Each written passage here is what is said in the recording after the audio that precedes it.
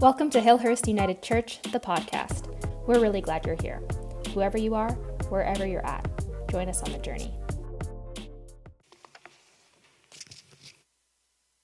And blessings to you all. Thank you for your time today. Thank you for your faithful service. And thank you for your commitment in covenant and social justice. I picked this scripture and wanted to follow up on some of the teachings of our former moderator, Jordan Cantwell. Jordan preached this sermon many years ago while I was a student minister at Musquecheese. Musquecheese is at Samson United, and so she came there, had communion with us, and also spoke about this scripture. And what the scripture means to me, when Jordan Cantwell shared, is that we as settlers, we as Indigenous people, have much work to do. Like Paul and Silas in the prison and the jailer, we are dependent on one another. We are dependent on survival. More importantly, Jordan shared with us that our healing is dependent on one another. So as you think of the parable, the scripture, the teaching that we hear today, the jailer could have killed himself. Yet Paul said, wait, none of us have escaped. We are here. Then came the true translation, the true interpretation of communicating with one another. I think we are at that spot today between settler and Indigenous people. What must I do to be saved? We look to Creator for guidance. The scripture speaks to us over many centuries, and still we're confronted with choices today. What choice will we make as we enter the road of reconciliation? What is in our heart? How will we meet the future? So the actions of Paul and Silas and the jailer are very important to remember. As I read the scripture, toward the end I saw something very peculiar, and that was an apology. As you see, the initial act of Paul and Silas was to pray for a young woman who was filled with a spirit of divination, and she was healed, and so they were put into prison for healing and saving this woman. It reminds me of another saying that no good deed will go unpunished. So as we walk forward in our reconciliation walk, we will make mistakes. We are human. Only Creator is perfect. So as we live into reconciliation, there's many teachings that we can learn from this parable, from this scripture, from this story. The peculiar thing to me at the end was Paul waited for an apology. What does that sound like? An apology. And how do we live into that apology that is before us today and confronting many denominations? The papal apology, for me, opens up a table. This table is a table of healing. It is a table of ecumenical work In order to do the work that we must do as denominations, we must be open and hear one another. Today, we come together as United Church, and we also have a guest speaker that I'll introduce shortly. So as I think of the scripture and the reading, what work do we have to do as United Church people? On the coast, where I represent and work with a number of churches, we have created a fund for the unmarked graves. We have also created that same fund to address reparations. So this is some of the work that we're doing. My work on the coast will be to deal and to lead discussions and to, most of all, listen to communities. What do we do with the unmarked graves? This will be before us for the next few years. So we must be patient, we must listen, and we must also receive God's grace. The tour of the Holy Father will be here shortly. And so, as a denomination, what will we be called to do? How will we live into apology? I think of Alberta Billy, our precious elder from Vancouver Island that was just laid to rest last week. Alberta Billy called for the apology, just like Paul and Silas called for an apology. It was the right thing to do. And it's one of the reasons why I'm proud to be with United Church. 2 apologies have been made, one for colonization in 1986, the other apology in 1998 by your own dear Reverend, the very Reverend Bill Phipps, our late friend, our late leader. So I think we have a lot to build on. I think there's a lot of opportunity to come together. And I'm thankful for the work that the United Church is doing. Indigenous people also are challenged to do the work that they must do for healing. I think combined we would be able to do and achieve many great things with Creator's help. That is a simple message and maybe something that is challenging to live into. And this is what spoke to me today. Yesterday we heard from the moderator. We have seen the movement across the country of dealing with Indigenous issues and concerns. So how do we live into that apology? And so even though 2,000 years have passed, the teaching and the story of Paul and Silas still resonate.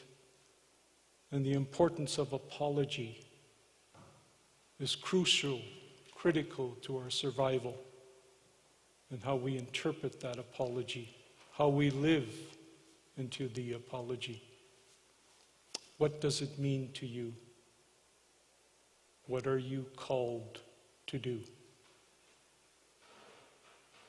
This is the essence of the message that I wanted to carry today. We are also blessed with the presence of our dear Father Bouvet. He has a deep ancestral history in the Word, Sacrament, and pastoral care. As I said, these are the guiding principles of our work. His ancestor was Henry Bird Steinhauer, who came from Rama and relocated to Thompson, Manitoba, and established our 4 Methodist missions that became United Church. Those were Goodfish Lake, Saddle Lake, Musqueam, Sampson United, and Morley United. I am from Morley, as you know. I have served at Sampson United, and my father served at Goodfish Lake and Saddle Lake. So we have much to be thankful for with the ancestry of Henry Bird Steinhauer and his descendant, Father Cristino Bouvet, from the Archdiocese of Calgary. And he is working on the papal tour.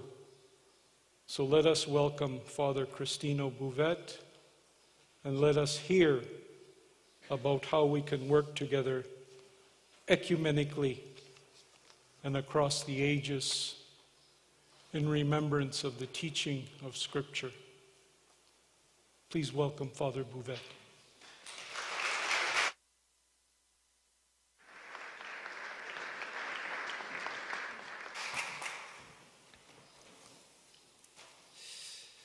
Good morning, everyone.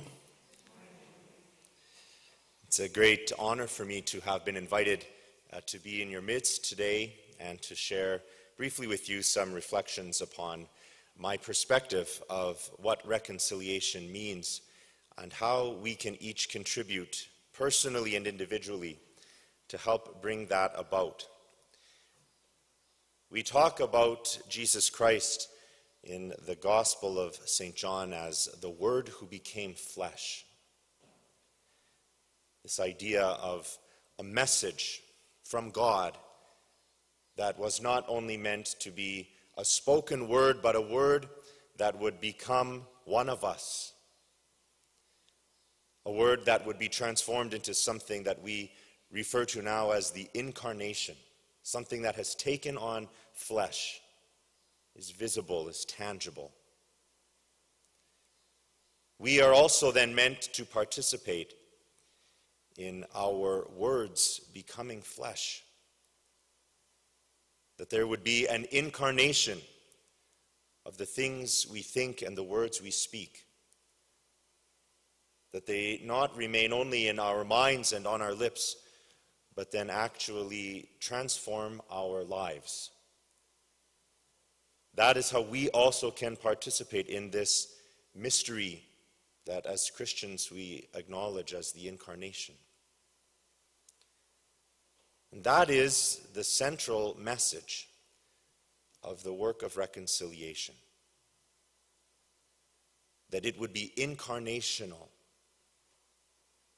That thoughts, as kind and warm as they may be in our minds, that words like apologies, which can be spoken with great sincerity, do not remain only those things. They must also become flesh. That is how we can move forward, united. I am very humbled and grateful that in God's providence, so many things have converged together in me and with me personally, that I may be so bold as to say that I feel as though I am already living an experience of the incarnation of reconciliation. My indigenous grandmother, to whom I was incredibly close, I affectionately called Kokum, the Cree word for grandmother, is the great-granddaughter of that remarkable man who Reverend John referred to, Henry Bird Steinhauer. She was incredibly proud of me to have been ordained as a Catholic priest. She sat in the front row of the cathedral where I will go from here, where I now work, beaming, but then also humbled me at the end of that service to remind me that I'm not the first one to have ordained ministry in our family. And that was possible because of the way that she herself lived and experienced reconciliation. She was 12 years in the residential school. She left her family at age 6. Her mother died while she was in school, and she was not there to be with her. Her brother died in the adjacent school from scarlet fever, and she was not even allowed to be at his burial and funeral. The list goes on and on of the kinds of trauma and tragedy that we could say are experienced in that history. But one thing she would maintain for sure, one thing that the residential school did not impose upon her, was her faith in Jesus Christ. That was hers. That was the inheritance of her family, of 3 generations of believing Christians who did not need the interference of institutional systems and governments to make it possible for her to have that faith. It was already hers, and she clung to it throughout her life. And she passed it on to 14 children, my father being the 14th. I should barely exist. I imagine she thought she was done, perhaps after 6, 7, 8, 9, 10, 11, 12, and 13.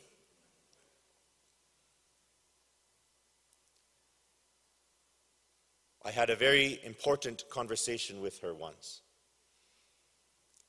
only after I had entered the seminary, and only after it became clearer to me what the implications might be for a residential school survivor to have a grandson potentially becoming a Catholic priest. While she herself had never become a Catholic, that was a decision my father took later in his life when he married my Italian mother. She could not have been more supportive of me. When I asked her if it hurt her or disturbed her that her own grandson might become a Catholic priest, might be associated with part of the institution that brought all of this into being, we were peeling potatoes at the kitchen table. She just dropped her peeler and grabbed my hand and said, "My boy, nothing would make me more proud. I've known good nuns and priests, and I know you would be one of those." She already believed in that possibility. That hope has given me hope that we can have a reconciled future. But reconciliation happens in the hearts of individuals. No one speaks for giant groups and says, now they all feel this way. I realize there are many who continue on a wide spectrum of feelings, of reactions, and of hurt that in their own time and in their own way need to be given the space to make their own personal journey of reconciliation. But what we each can bring to that journey is our willingness to patiently be part of it. And that is the honor that I have had in the last 5 months, after having been asked to participate in the planning of the visit of Pope Francis to Canada. I always joke that when they opened up the Rolodex to look through and find priests, under the file of Indigenous heritage, residential school surviving grandmother, speaks Italian, they found me. And only me, apparently. That's God's providence, all woven together in a profoundly mysterious way, which shows us that he has already paved the way for the outcome that he desires, the outcome that we all desire, if only we humbly and patiently and willingly submit to that. And so that is the intention of prayer that I would bring to each of you, and humbly ask you to participate in praying, that in each our own way, we may help to contribute in small parts and in large parts to a work that is not only beginning now and is surely to last for years and decades and generations to come, but a work that if we each willingly participate can bring about a more beautiful fruit than we ever imagined possible. And so it is a message of hope that I hope to bring to you today. And I thank you for your gracious welcome into your community to share that with you.